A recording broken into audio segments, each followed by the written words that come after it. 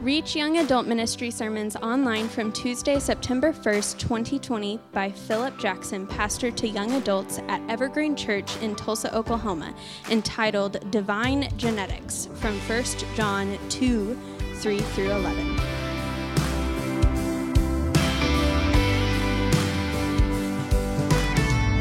Tonight we're going to look at the second message. We're in a series of lessons on 1 John about being a child of God and what that looks like. Last week we looked at living in the light, how that was a key characteristic of someone who is a Jesus chaser, being a child of the Heavenly Father, is that they live in the light, and that as if they live in the light, yes, they can be clearly seen. All of their warts and the inconsistencies in their life can be seen, but there is great freedom knowing that there is nothing secret that Satan holds over you.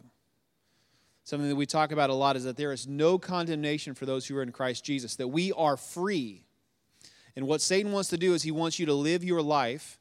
He wants you to take the mistakes that you've made and hide in the shadows. And if he can do that, he can literally use the darkness to hold you captive. And so one of the aspects of being a child of God is that you are free to live in the light. So tonight we're going to look at our divine DNA, our divine genetics, about where we come from, about what does God intend to do in our lives, and how has he supernaturally equipped us to be able to do exactly what he wants us to do. So if you think about DNA, your DNA, right? So whenever you were conceived in your mother's womb, God decided what you were going to be, who you were going to be, what you were going to look like. Okay, there was a roadmap. Back when I was doing college biology, I remember you can't change DNA.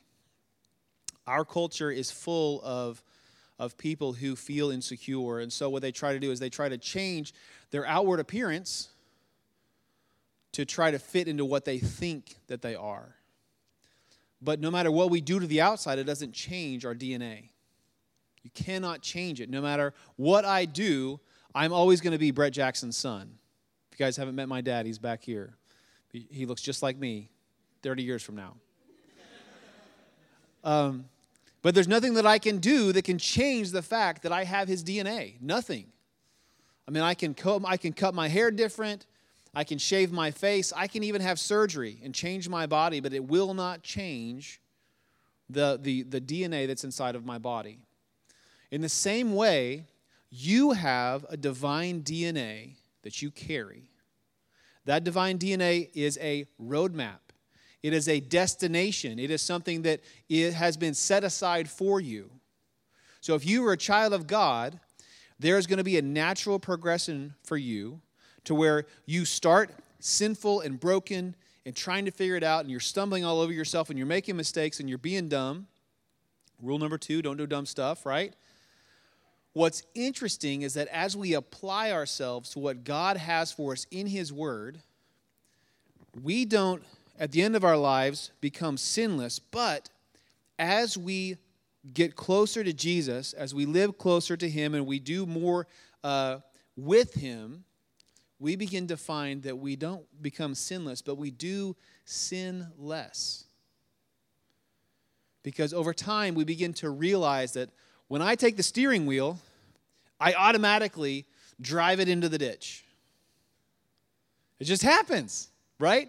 Because I am really bad at being God. I hate to break it to you, but as smart as you are, as good-looking as you are, as great as you think you are at what you do, you're terrible at being God. Why? Because you're not God. I know that I'm kind of shattering your God complex here, but the truth is that you're not God. And only God can do God-sized stuff. But God's word says that there is a roadmap, there is a destination for us. As we apply his word, we naturally will change. And through that change, what happens is that we become, the fancy word is sanctified. Sanctified means set apart.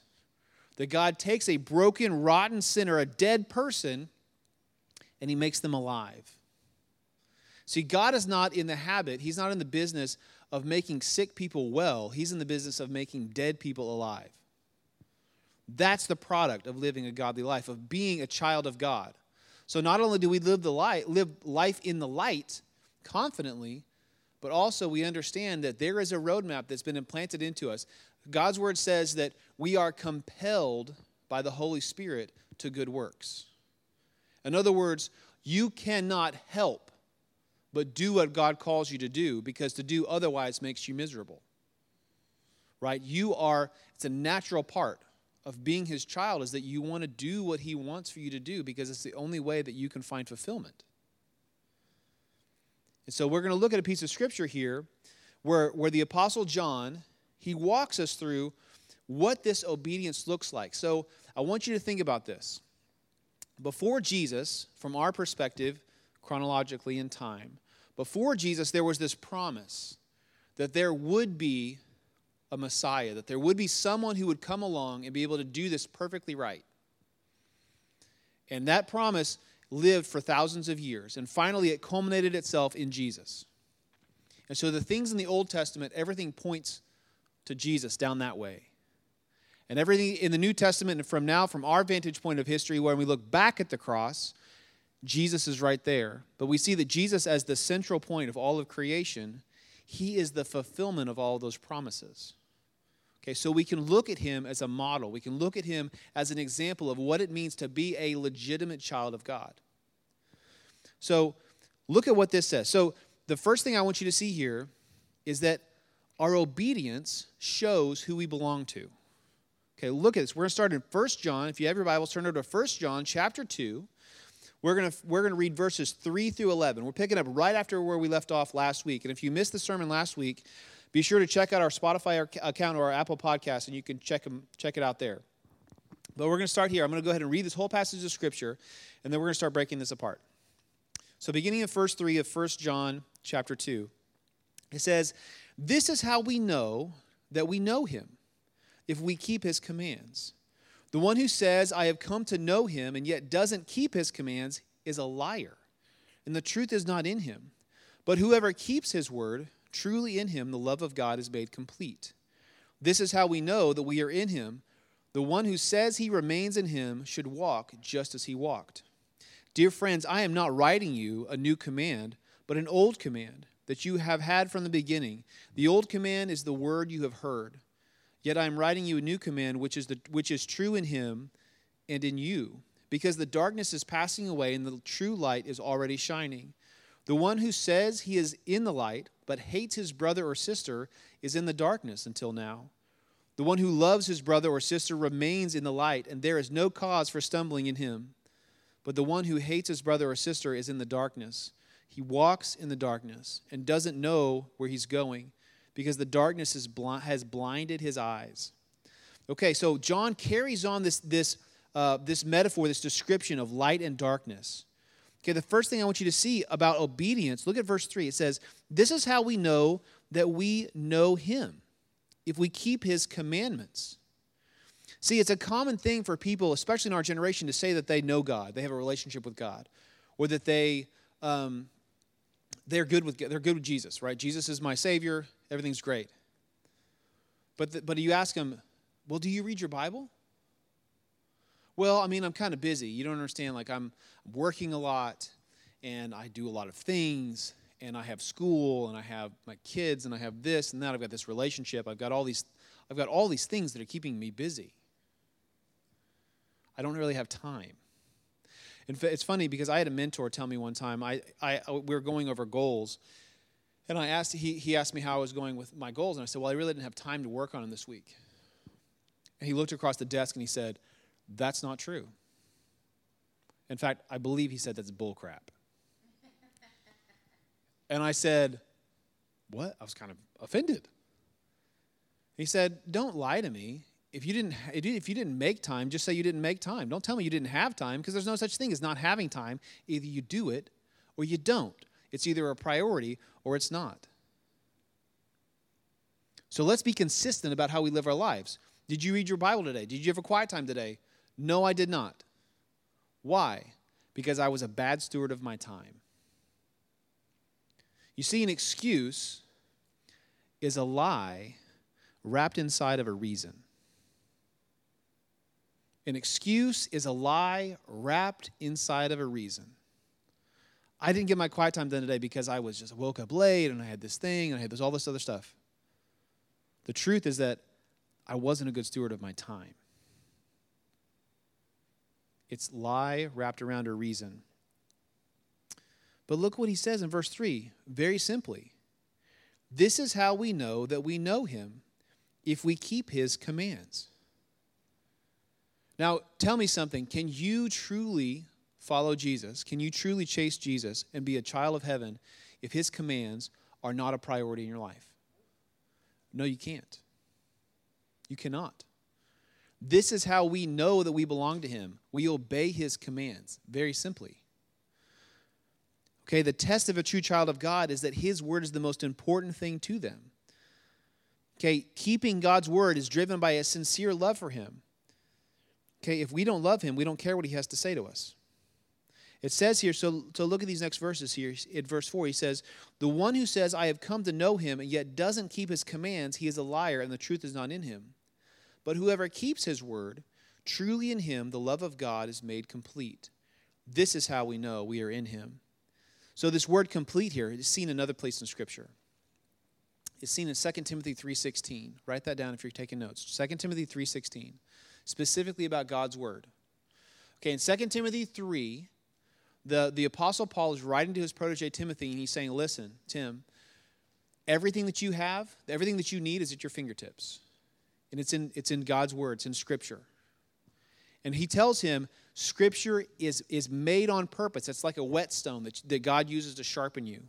Okay, these commandments that he gives you, these aren't just hard rules, black and white rules that he wants you to follow. Because remember, sin is not about the things that we do. Sin is about who's in control of our life. If I'm in control, I'm living in sin. If God's in control, I'm living in freedom. Okay, sin is not about the things that we do. Sin is about control. Who is in control? So God's word is a way for him to shine the light on us, again, light, and expose the things that need to be changed. And in that passage in 2 Timothy 3:16, he talks about different things. He talks about teaching, how God's word teaches us, how it tests us. This whole idea of being complete, it means that we are going to be fully developed, fully understood, fully sharpened. In fact, he goes on to describe it as being uniquely equipped. God's word is used as a tool for God to uniquely equip us for what he's called us to do. It says, for every good work. Now that phrase there, uniquely equipped, means designed and engineered for a specific purpose. Okay, so that means if you guys have probably heard this analogy from me before. Have you ever cut with a bad pair of scissors? It's infuriating, right? And you do a lot of damage. See, God's word makes us perfectly equipped, like two blades that have been fastened together that work like a pair of scissors, okay? If they're not put together correctly, they do a lot of damage. They don't do what they're intended to do. But God's word equips us to fit together perfectly, uniquely equipped for every good work. And that good pair of scissors, it cuts true and straight and clean. That's the only way that we can rightly figure out what is true and what's not true. And we know that if we are children of God, his word is going to be a priority in our life. It's not an extra. It's not something additional we've got to do. We are hungry for it. And when we're away from it, we're miserable. So we got to remember that God's word, it works in our life to keep us growing in the right direction. Now, here's a key truth. That God uses his word, to attend to us carefully and to take care of us. So think about this example. You guys have probably seen this on the side of the road when they plant a new tree by the side of the road. Okay? They put the mulch around it, and then they have these stakes with these cables that go down to the stakes. Why do they do that? So that the tree grows straight up. If there's no stakes to hold it in place, what happens? The tree will bend with the weather, and it'll grow crooked. So they stake it off because it's top heavy. Now, when it gets bigger, when the roots go deep, you don't need the stakes anymore. A small little sapling, an oak tree, starts about this big around. But eventually, it'll live for 200 years, and it'll be 5 feet in diameter. But when you're young, when you are inexperienced, it's important to have stakes in your life. That even though you don't quite understand all of it, you know that it's going to make you grow straight. This is an example of God's word. Okay, so there's a lot of things that you may not have figured out yet. You may think that you have everything figured out. I know that I did when I was 25. But the truth is that God's word has promises that he's said to you. This is the way the world works, and I get it. You look at God's word, you read it, and you're like, how in the world does this apply to me? This is ridiculous. We live in the 21st century. I don't see how this is relevant at all. But there are parts of Scripture, every time that I have gone through an issue in my life, that I've needed some piece of hard truth, a stable place to hold on to. God's word has never let me down. And the older I get, the more I test it, the more true it becomes. And I realize now that the things that God was teaching me, that I was planting in my heart by studying his word, these are stakes that he has driven in the ground around me. And he has tied me to each one of these truths, so that when I grow, his word keeps me straight. We can't look at God's word as shackles that hold on to us. We've got to look at it as something that helps us be free, to be healthy, to be right. Look at what he says in verse 6. He says, the one who says he remains in him should walk just as he walked. Okay, so Jesus is our prime example. So in Romans chapter 15, the Apostle Paul says this about Jesus, about how he lived his life in connection with Scripture specifically. Remember, Jesus lived a perfect life. He lived a perfect life because he fully relied on God, on the Holy Spirit. He abided, John 15.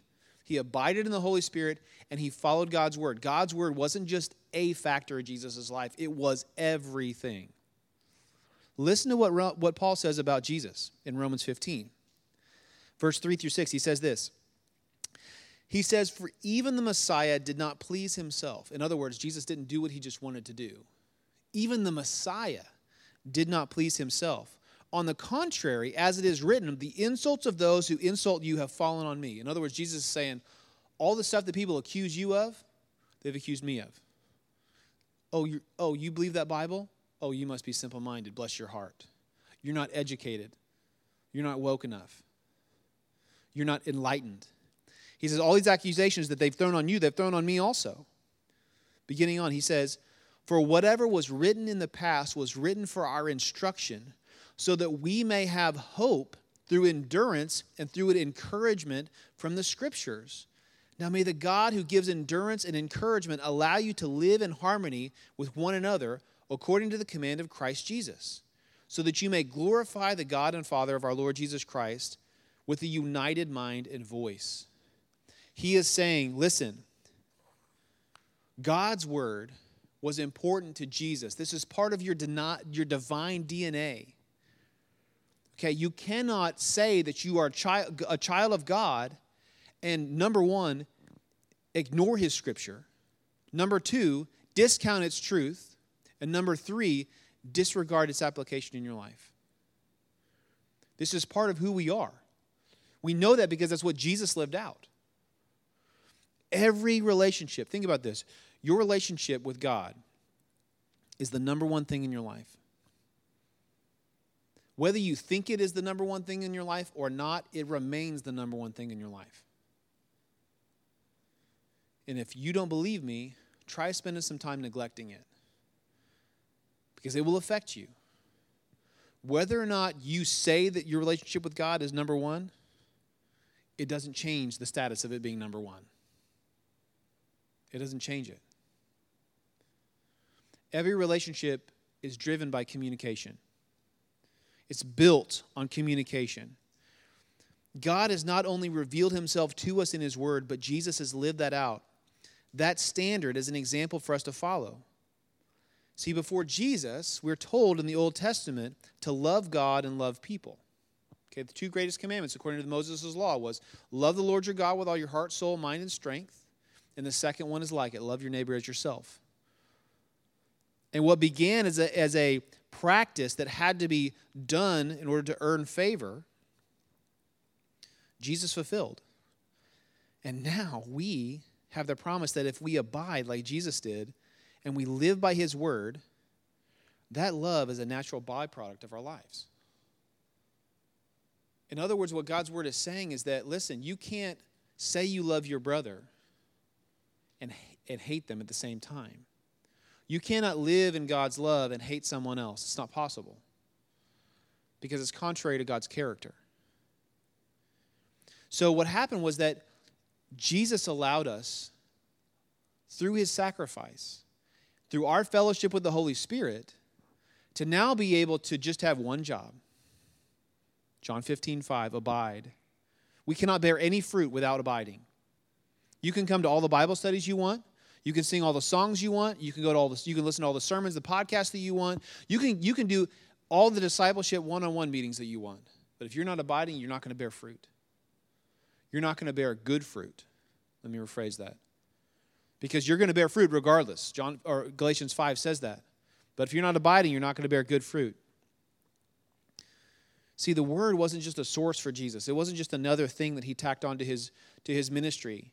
It wasn't just a means for him to preach. It was everything. So when you wake up in the morning, when you set your alarm at night, what time you're going to get up? Who do you choose to worship? Do you choose to say, you know what, I'm going to go ahead and sleep in another hour so that I can get a little bit more rest? What always happens? You get the extra hour, but the day on the back side of that alarm, it's horrible, and you end up more tired than you were before. Why? Because you're literally choosing to unplug yourself from the power source. Part of our DNA is that we are hungry for God's word. It's how we know that we're his. That when we can't wait to get in this book. And I'll be honest with you, there are some days when I wake up and I don't want to read my Bible. And why is that? Because I'm choosing to be in control. Because I want to be the boss. I don't want to do my quiet time. I want to surf Instagram for an hour, which is super productive, I know. I've got to tell you that part of our divine DNA is that no matter what happens, we always get hungry. How do you know that you need to eat? When your stomach starts going, right? And before you know it, you can't think of anything else. I've got to eat something. I'm starving. My hands are starting to shake. It's the same way with our spirits. Our spirits are hungry for God's word. So not only does our obedience show who we belong to, but look at this other part here. Who we belong to also determines our behavior. Look at verses 7 through 11. He says, "Dear friends, I'm not writing you a new commandment, but an old commandment that you have had from the beginning. The old commandment is the word you have heard. Yet I'm writing you a new commandment, which is true in him and in you, because the darkness is passing away and the true light is already shining." Now, let me pause for a second. I know this is kind of crazy here, because he says, I've got an old commandment for you, but no, I have a new commandment for you, back and forth. Okay, so here's what I found out of my research here. So the old commandment is tied to the Old Testament, where God told Moses, you put these two commandments above everything else. You love God and you love people. Okay, so the old commandment is God telling Moses, you will do these things. Okay, so what did that lead to? By the time Jesus comes along, these Pharisees have said, okay, we're going to categorize who is our neighbor, who should we love, who do we have to love, who do we just kind of put up with? Okay, so mankind drew boundaries around this, all right? So I'm going to take care of these people because they're my people. But all these other people, I don't have to, because they don't technically count. Right? So he says, this is the old commandment. This is the commandment that you've heard, the word that you've heard. Okay? This is the gospel and command to God to love people, right? But what was once commanded for them to do externally, though, now it becomes a byproduct. That's when he talks about this new commandment in verse 8. So in verse 8 he says, "Yet I'm writing you a new commandment, which is true in him and in you, because the darkness is passing away and the true light is already shining." Okay, John is saying that before Jesus, we had the command to love people, but now, because God has come to us to live in us through the Holy Spirit, it's a byproduct of our life. Okay, so we're going to have God's priorities.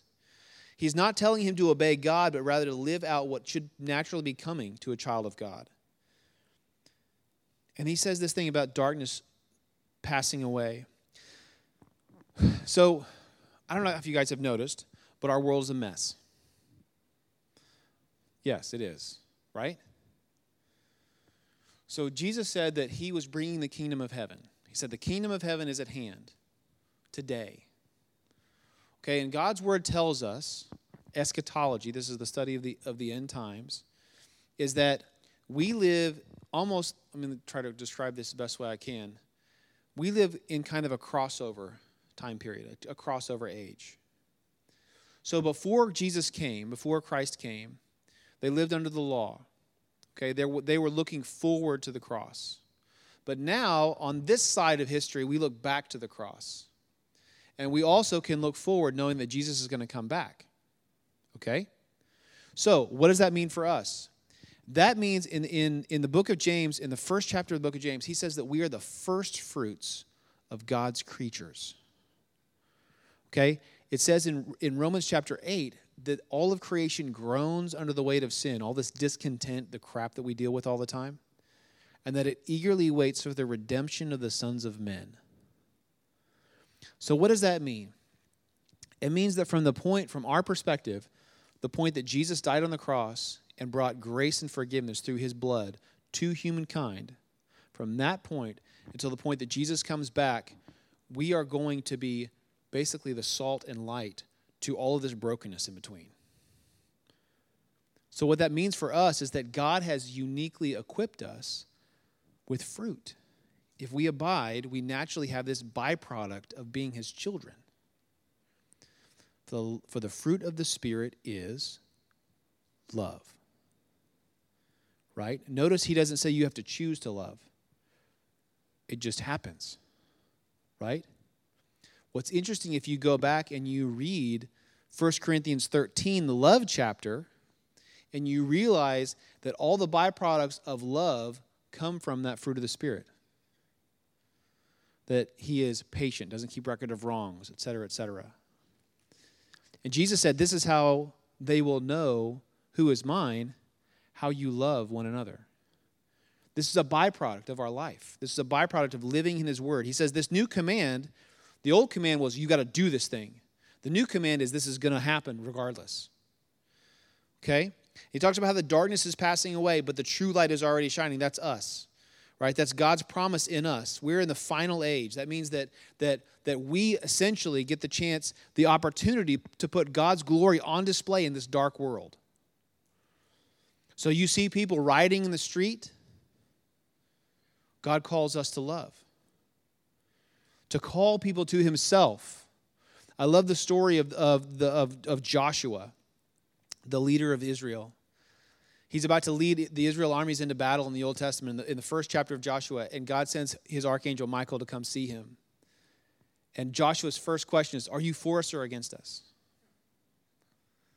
And what does the angel say? He says, neither. I'm not for you or against you. I serve the Most High. This is our response to our culture around us. Are you for this side or are you for that side? Are you red or are you blue? Are you conservative or are you liberal? Are you in this camp or are you in that camp? Are you with that guy in the White House or that guy in the White House? The answer is neither.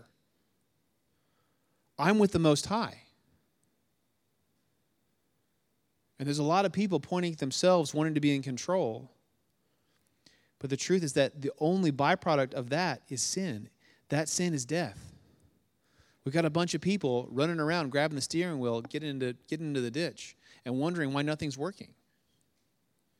It's because none of us are prepared to be God. We're not equipped to do that. But he says the darkness is passing away. The true light is here. He says here in verse 9, look at this. The one who says he is in the light but hates his brother or sister is in the darkness until now. Think about that. They're choosing to live in the dark.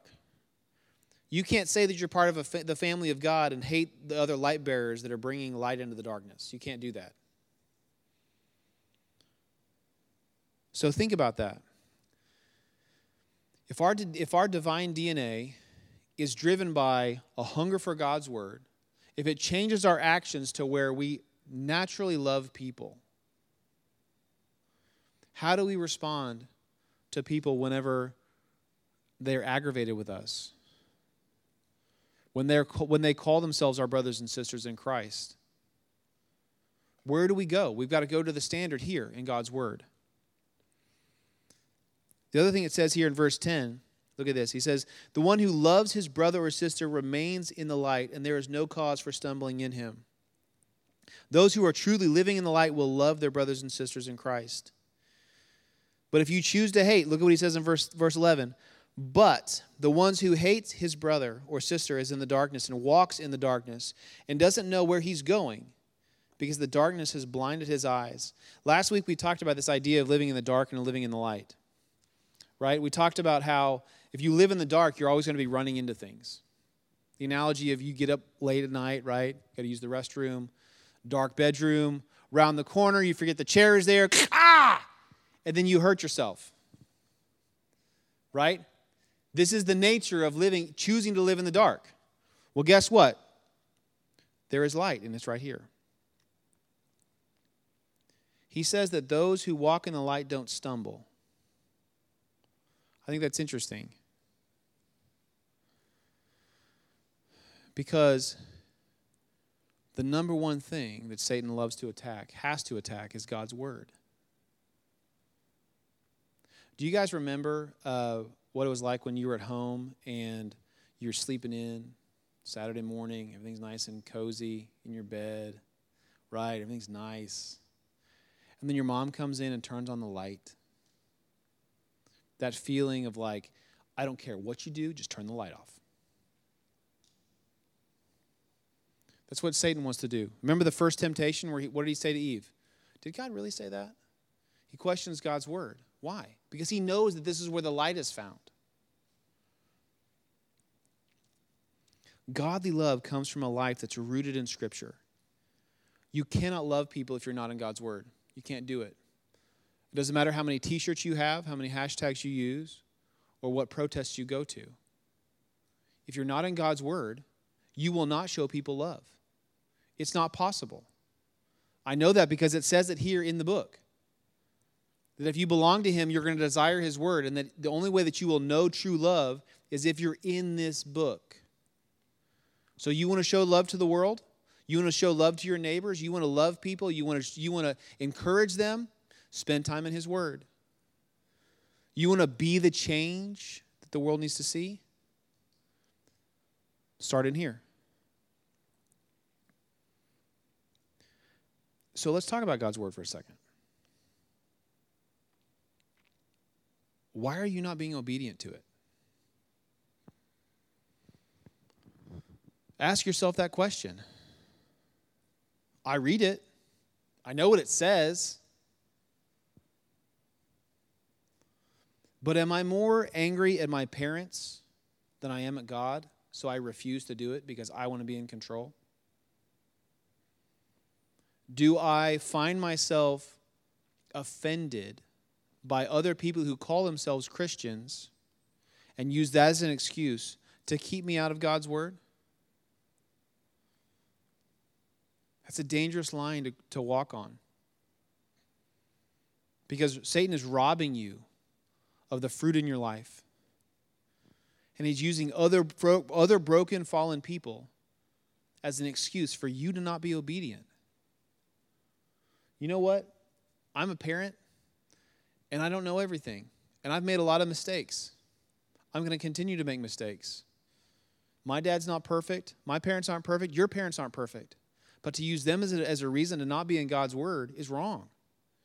And Satan's robbing you of the fruit of your life. So why are you not being obedient? How do you feel about God's word? Are you the type of person that grew up in church, you know some Bible stories, and you think you know the Bible? Or have you actually studied it? Have you actually dug into it? Do you know that there's different kinds of literature in here? Do you know what the purpose of each kind of literature is. What was God doing? How does Jesus fit into the mix? Why did we need to be atoned for? Why did Jesus have to die? All of these things are important. You're gonna live your life based on a casual understanding of what you know to be a hard truth. That doesn't make any sense.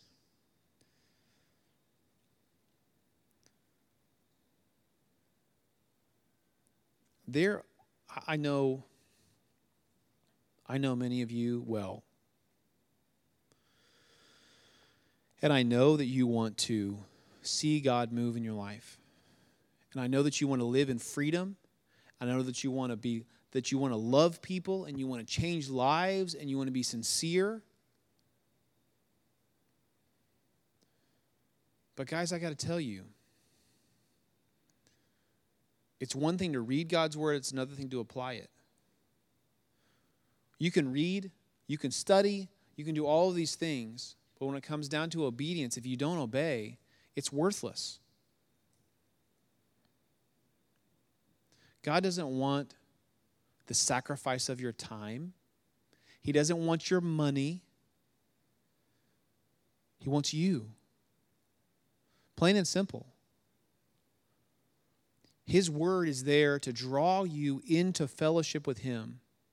Those who love God love his word. And those who love him naturally portray that love to the world. So I want to encourage you in this,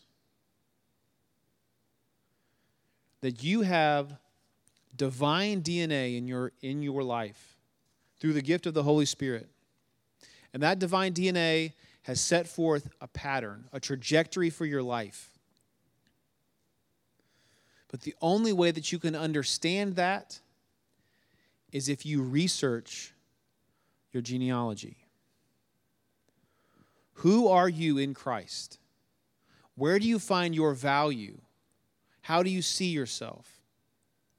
The only way that you can accurately do that is if you do it through the textbook. All Scripture is given by God and is divinely inspired for instruction, for reproof, for correction in righteousness, so that the man or woman of God may be thoroughly equipped for every good work. We have an opportunity to show our broken culture love, and that starts here in these pages. So if you're spending time in God's Word, if you're hungry for God's Word, be encouraged that you're doing what you need to be doing. If you are not, if you're running from God and you don't want to open this book because it intimidates you or because you're angry, come talk to me, because you're missing out. But if you're studying this book to learn some random facts and figures to make yourself feel smart, you're missing it. God did not intend for you to live your whole life, collect information, and die. He made you to live. And the only way that we do that is through God's word.